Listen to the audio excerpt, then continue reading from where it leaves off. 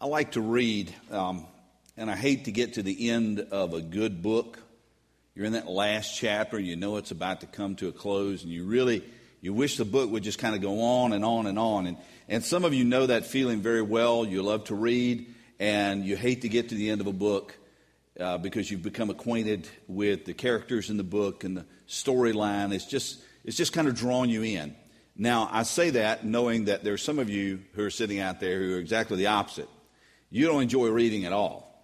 And when you get to the end of the book, you break into a little boogie. I mean, you're dancing because it's over. Okay, I've checked that one off my list for the year. I read a book. Okay, so you're done with it. And some of you don't know the joy of finishing that up. But I'm a little, maybe you're like this. When I get a book, and even though I enjoy reading, when I get a book, I always go and I see where the last page is in the book. I want to know how many pages are in that book. And so the book has 436 pages in it. So I know as I'm reading through that book, when I get up to a little over 200, actually on page 218, because I can divide. When I get to 218, I know, what, I'm halfway finished with this book. And if it's a not so good book, then I'm grateful that I'm halfway through with it. But if it's a good book, then I'm going, okay, I know this story's going to end sometime. I don't know how it's going to end, but I'm on the downward slope. Now, when I start hitting page 400, I know the story's about to wrap up. And when I get to that last page and see the end on the page, the story's done. Now, here's the thing about books. You can do that with a book. You can look at the last page. You know how many pages are left. You know when you're going to get to the end. But you've discovered that it's not the same with life. We don't know how many pages are in this book of our lives. We don't know if there's 200 pages or 300 pages or 400 pages or 1,000 pages. We really don't know when we're going to get to that last page that says the end. We also don't know when this world in which we live is going to come to its last page. We don't know when Jesus is coming back. And Jesus himself said that no one knows the day or the hour. So we know there's an end somewhere. We simply don't know where that end is. And so we live between the beginning and the end, but not knowing which day will be the last page. There's lots of things we don't know. So what do we know? We know that God has said an end is coming, and we know that God himself holds the timer. You don't hold it, I don't hold it, God holds the timer. And so as we think about the end of days when Jesus is going to come back, as we're thinking about that, I'd like to point us to what Jesus had to say about it. So if you have your Bibles, I invite you to open to Matthew chapter 24. We're going to look at the first 14 verses of Matthew chapter 24. First 14 verses. And I want to handle this a little differently. I'm not going to read it straight through, but we're going to break it apart a little bit and begin to look at it kind of segment by segment. And so you'll want to keep your Bibles open. The words will also be on the screen to help you. There's not nearly enough time to delve into the fullness of these verses. And quite frankly, I'm not smart enough to do it anyway. But we're going to give it a shot. And so, let's go to the Lord in prayer and ask him to help us as we open his word together. Father God, this is your word. It is true and it is life. And we pray, Father, that we will experience both as we read. We ask that you would give us an understanding that is beyond ourselves, something that only your Holy Spirit can do as he brings us alive to your word. We know your word's already alive. We just need to recognize it and become alive to it. And so, God, speak to us. We're listening. And we pray it in Jesus' name. Amen. So let's begin to look in verse 1 of chapter 24. Jesus left the temple and was walking away when his disciples came up to him to call his attention to the buildings. "Do you see all these things?" he asked. "Truly I tell you, not one stone here will be left on another. Every one will be thrown down." The time frame of this episode is that last week of Jesus' life, the week that is called the Passion Week. This is very likely towards the end of the day on Tuesday, the Tuesday before his crucifixion. Jesus is grieved as he leaves the temple. He's grieved over the plight of his people and their future. For Jesus could see something the disciples could not see. He beheld the suffering, the rejection that he himself would face at the hands of his people. But he saw even further into their suffering and their rejection that would follow. He says at the end of chapter 23, if you back up a little bit there, verses 37 and 38, this is Jesus' heart. "Jerusalem, Jerusalem, you who kill the prophets and stone those sent to you, how often I've longed to gather your children together as a hen gathers her chicks under her wings, and you were not willing. Look, your house is left to you desolate." These are Jesus' words. These are grieving words. Jesus is not merely thinking about his own rejection at the hands of his people. He's thinking about the future of those people and what is going to happen, what is going to come. It is with a heavy heart that Jesus walks away from Jerusalem. And perhaps they traveled up some way along the road to the Mount of Olives, and the disciples look back on the city of Jerusalem and the Temple Mount, and they look back and they see the city gleaming in the last light of the day, those brilliant white stones reflecting the sun's rays, and it just captivates them. They are in awe of what they're seeing in the city of Jerusalem. And they mention this to Jesus, how magnificent, how awesome it is to look out and behold that city. But Jesus basically turns to them and says, "You see those buildings? I want to tell you, there's going to come a time when there's not one stone left stacked on the other. Those massive handcrafted stones are going to be a pile of rubble. The day's coming." Now, for the disciples, this would have been absolutely stunning.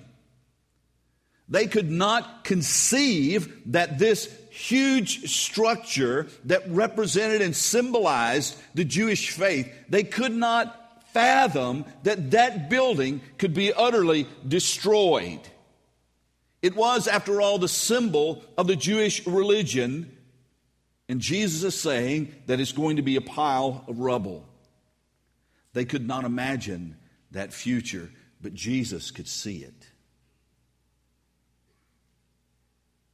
This is not merely a prediction. These are the eyes of God, for whom time matters not, seeing what would happen in just a generation. Let's go on. Verse 3. So as Jesus is sitting on the Mount of Olives, the disciples came to him privately. "Tell us," they said, "when will this happen? And what will be the sign of your coming and the end of the age?" Jesus had revealed to them a future that was very different than anything that they could imagine. It was totally beyond their realm of comprehension. And if the temple were going to be destroyed, as Jesus said, then that event would usher in the end of everything. Their faith, their religion was so tied up in the worship at the temple that they could not imagine the world going on if the temple were in ruins. And so you can imagine as they walk up the Mount of Olives after Jesus has said this to them, that they're whispering to one another, what do you think it means? When do you think this is going to happen? And so finally, when they get to their destination, they come to Jesus privately and they say, hey, would you fill us in on the details? Now, I want you to notice something that they've done here. Take a look at the verse. It says, when will this happen? That is the destruction of the temple. And what will be the sign of your coming and the end of the age? See, they have folded all this together. The destruction of the temple and the coming of Jesus and the end of the age, in their minds, could not be separated. And we also need to understand that they had a different idea of what the coming of Jesus meant.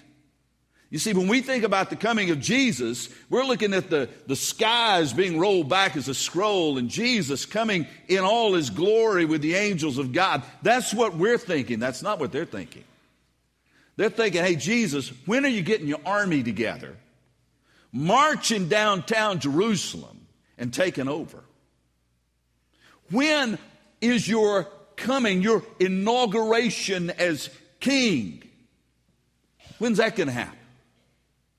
And so their minds are mixing all things together and putting their thoughts, and they're not quite getting exactly what Jesus is saying. And so what Jesus is going to do is he's not going to give them a date, but Jesus is going to give them a description of what the world is going to be like when all this happens.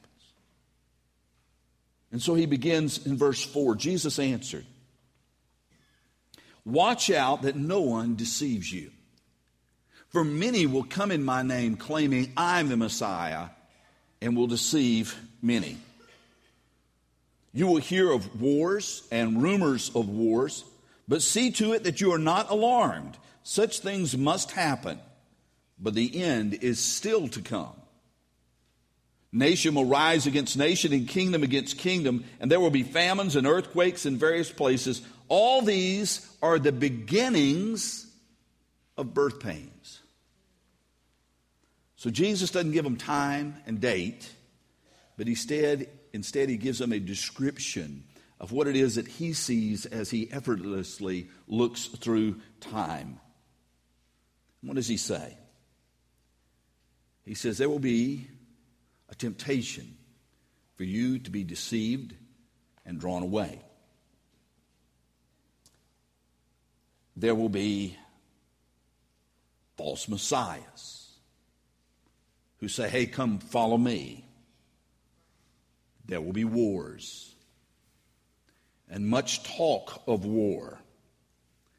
But Jesus said, now don't get overly worked up over this.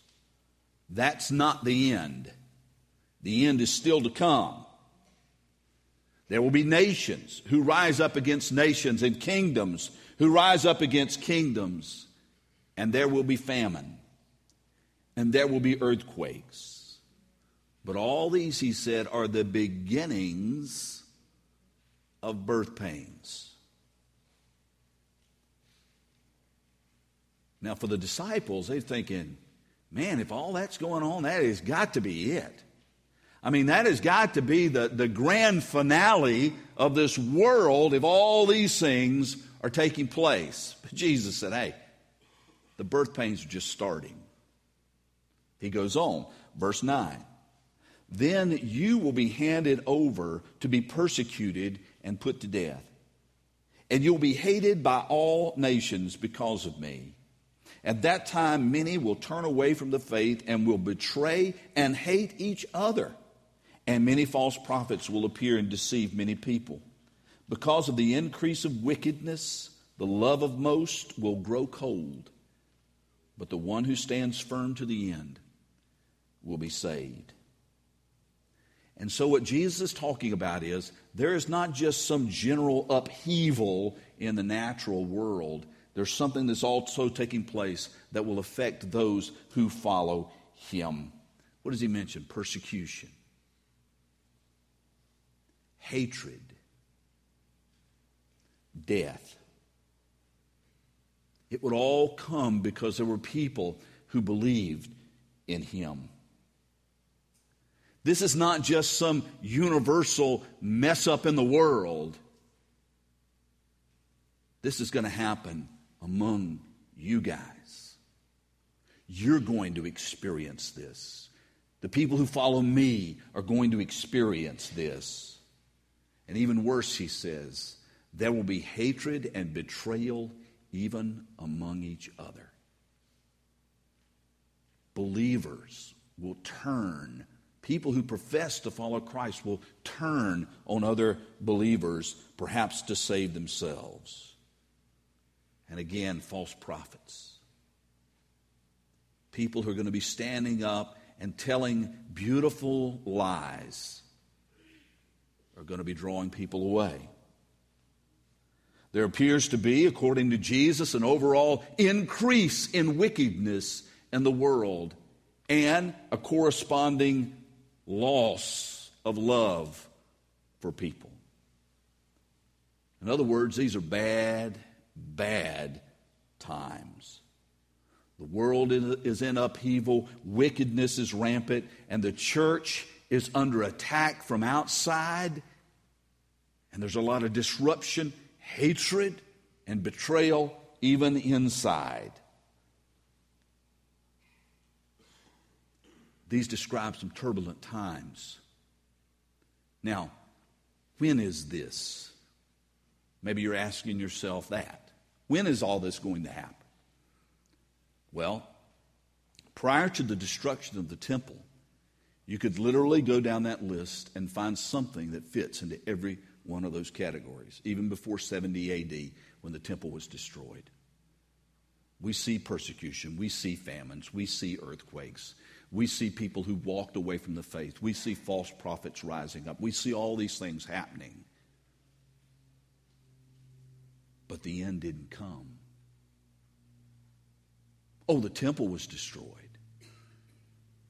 but the end didn't come. I tell you, it's hard to read these verses and not get the feeling that this is eerily familiar.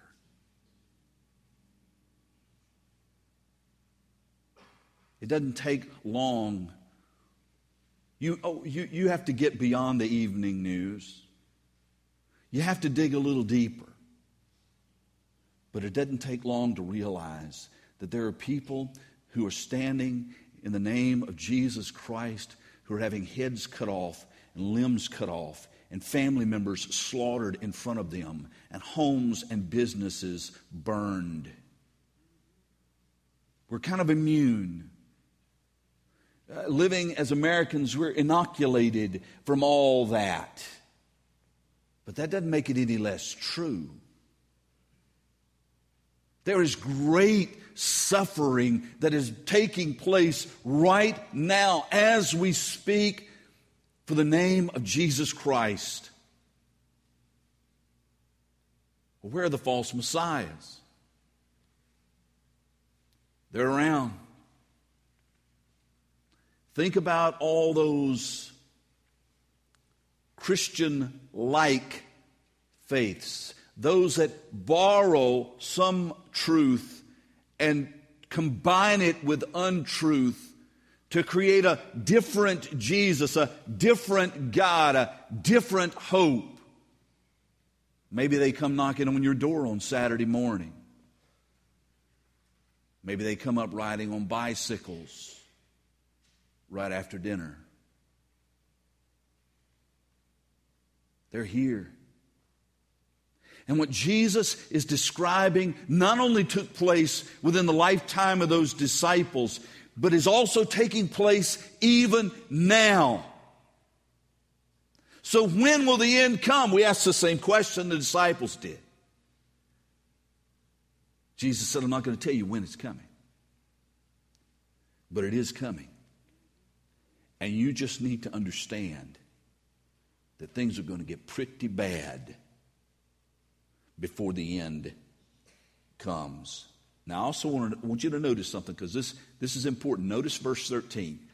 But the one who stands firm to the end will be saved.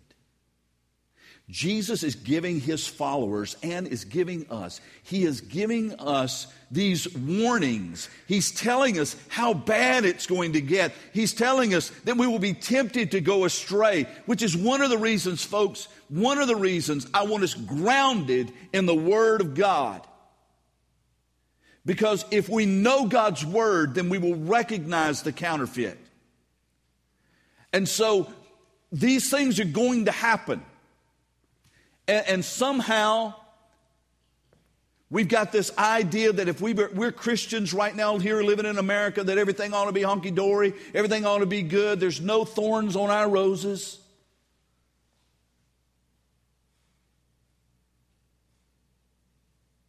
Had a conversation via Facebook. Some of you do that, some of you don't. But the conversation was, well, why didn't God give us a break every now and then? And I'm thinking about the cross the whole time. What more break do you want than the cross of Jesus Christ? What greater break could a sinner be given than to have their sins taken away? And I don't want to be cruel, and I don't want to be heartless, and I don't want to jump down somebody's throat, but that's the first thing that hit me. I'm looking for a break from God. If God never did anything for me other than send His Son to die on the cross for me, is that not enough? These things are going to happen, Jesus says. But these are the beginnings of the birth pains. The end is yet to come. Well, what about this persevering? Does that mean then that persevering is that one work that we must do in order to be saved? Well, Scripture teaches us that we're saved by grace, that is a gift from God, through faith, that is believing, and it's not something we do ourselves. It is God's gift to us, and it is not by works, so you can't get up before God and say, hey, look what I did. Okay, so if perseverance is not a work, what is it? Those who stand firm to the end will be saved. That means those who persevere prove their faith is genuine. Perseverance is not what saves you. It is what shows you are saved. Think about that. Perseverance is not what saves you. It's what shows you're saved. That you hang in there to the end. Oh yes, your faith may go up and down like a cork on a windy lake. There may be times where you feel full of faith and times where you feel as if you have only a thimble full. But I'm telling you, faith the size of a mustard seed is enough to hang on regardless of what happens. And we complain because our finances aren't what we want them to be, and our health isn't what we want it to be. Our living conditions aren't what we want it to be. But my feet have walked the Batey 7 in the Dominican Republic, where I am telling you there is no health care, very little fresh water, not enough food to eat, not enough adequate clothing. There's not enough roof to cover their heads when the rainy season comes. And you will not find the joy in an American church that you're going to find in some of those Haitian Bateys among the believers. Why? Because they understand something that we haven't yet understood. Our faith is not about our prosperity. Our faith is about our poverty. Blessed are those who are poor in spirit, because they'll see God. They understand that. We've been bought off. Too many of us. And so, verse 14, let's go to that. Because this is actually where I want to start preaching this morning.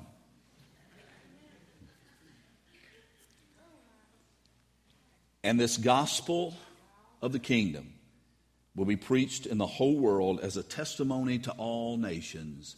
And then, Jesus said, then the end will come. In other words, you and I have a part in bringing about the return of Jesus. We have a part in that. When the gospel of the kingdom, the good news of Jesus, is preached to every nation all over the world. Now, the word nation is not, don't think about it when we look at, we spin the globe and we see all these borders and boundaries and we think about those are nations. The word here for nations is the Greek word ethnos, which means people groups.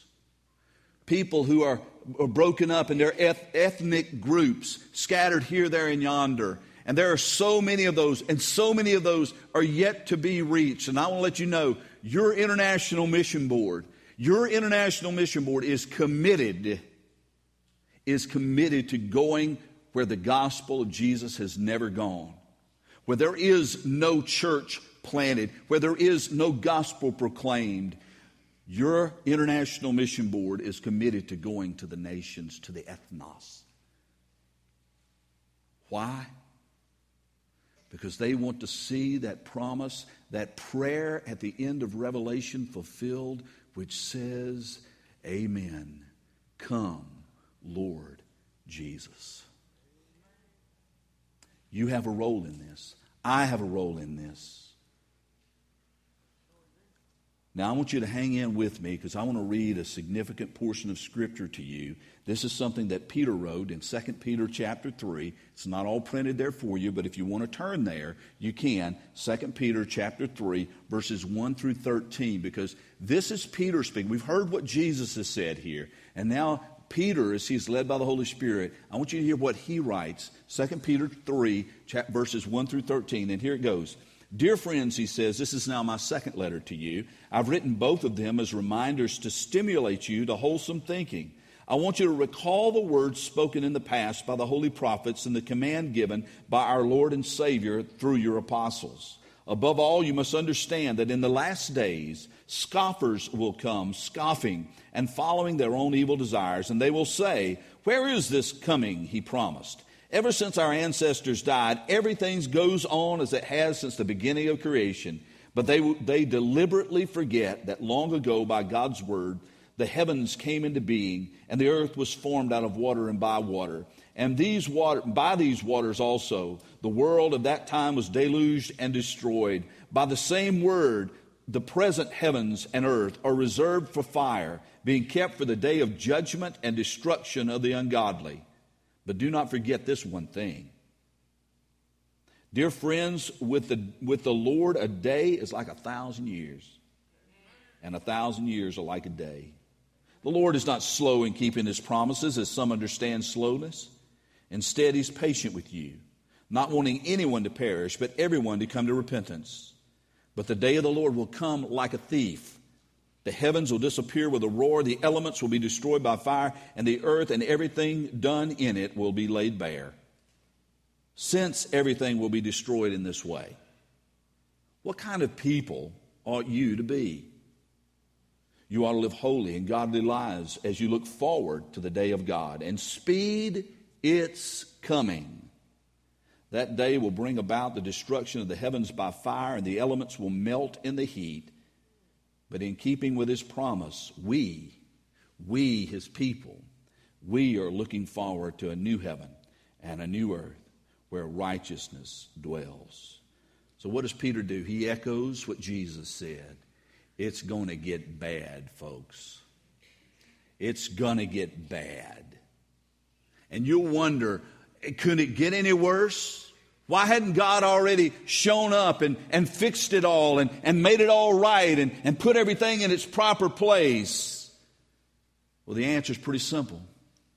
God doesn't wear a Timex. God is not on your timetable. Peter tells us that God is patient. Why is He patient? Because there's still more to hear the name of Jesus. There's still more to come to faith. There's still more to embrace His Son. There's still more seats at the heavenly banquet table. And there are still more rooms in His house to be filled. And you and I are entrusted with the task of sharing the gospel so that the name of Jesus goes to every nation. Then the end will come. We will join in His work of redemption. So Peter says, since everything will be destroyed in this way, all these things that you've been accumulating, your house, your boat, your car, your stereo, your TV, all these things that you put so much time and effort into, all these things that you scrimp and save for, all these things that you go deeply into debt over, all these things will be destroyed. Now, with that in mind, how ought you to live? And so I want to close just sharing a few principles with how you ought to live with this in mind. And the first is this way: live godly lives in a fallen world. Live lives that are distinctly Christian. Secondly, trust in a God who holds the future in His hands. We don't know it all. My knowledge is so limited. I can't tell you what's going to happen tomorrow, let alone 10, 20, 30 years from now. Trust in a God who holds the future in His hands. Third, be aware that you may suffer for the sake of the gospel. If you put yourself out there, if you live a distinctly Christian life, if you are sharing the good news of Jesus Christ, if you're not willing to back off of your faith, you may suffer. Fourth, be sure that a final judgment is coming. You see, I want to confess to you, I don't think about that every morning when I wake up. And maybe I'd make different decisions if I realize that everything is going to burn. It's all going to be destroyed. See, that's what the disciples could not fathom about the temple. In their minds, that was indestructible. It was unsinkable like the Titanic. Okay, not a good analogy, right? They could not imagine a day where that glorious temple would be in ruins. And you cannot imagine a day when your little kingdom will be in ruins either, can you? Well, maybe with the ups and downs of the stock market, some of you got a taste of it. But we need to understand that there is a day coming when all these things that we held so dear, we'll find that had no value at all. And finally, commit to praying for the lost, praying for those who don't know Jesus, giving to missions, not just when we have our missions emphasis, but on a regular basis, just as part of your life, and sharing the good news of Jesus. Telling other people about it, being willing to share, this is what's happened to me, this is how my life has changed, this is why this turned me upside down, being willing to share that. What happens when you do? Peter says you speed the Lord's coming. When the gospel is preached to all nations, every people group, Jesus said, then the end will come. For us, getting to the end, the final page in God's great work, for us, the end will just be the beginning. If you don't know that, if you have no confidence that when the end comes, you have a home with God in heaven, if you are uncertain, unsure, and scared, quite frankly, and wished I hadn't talked about the end,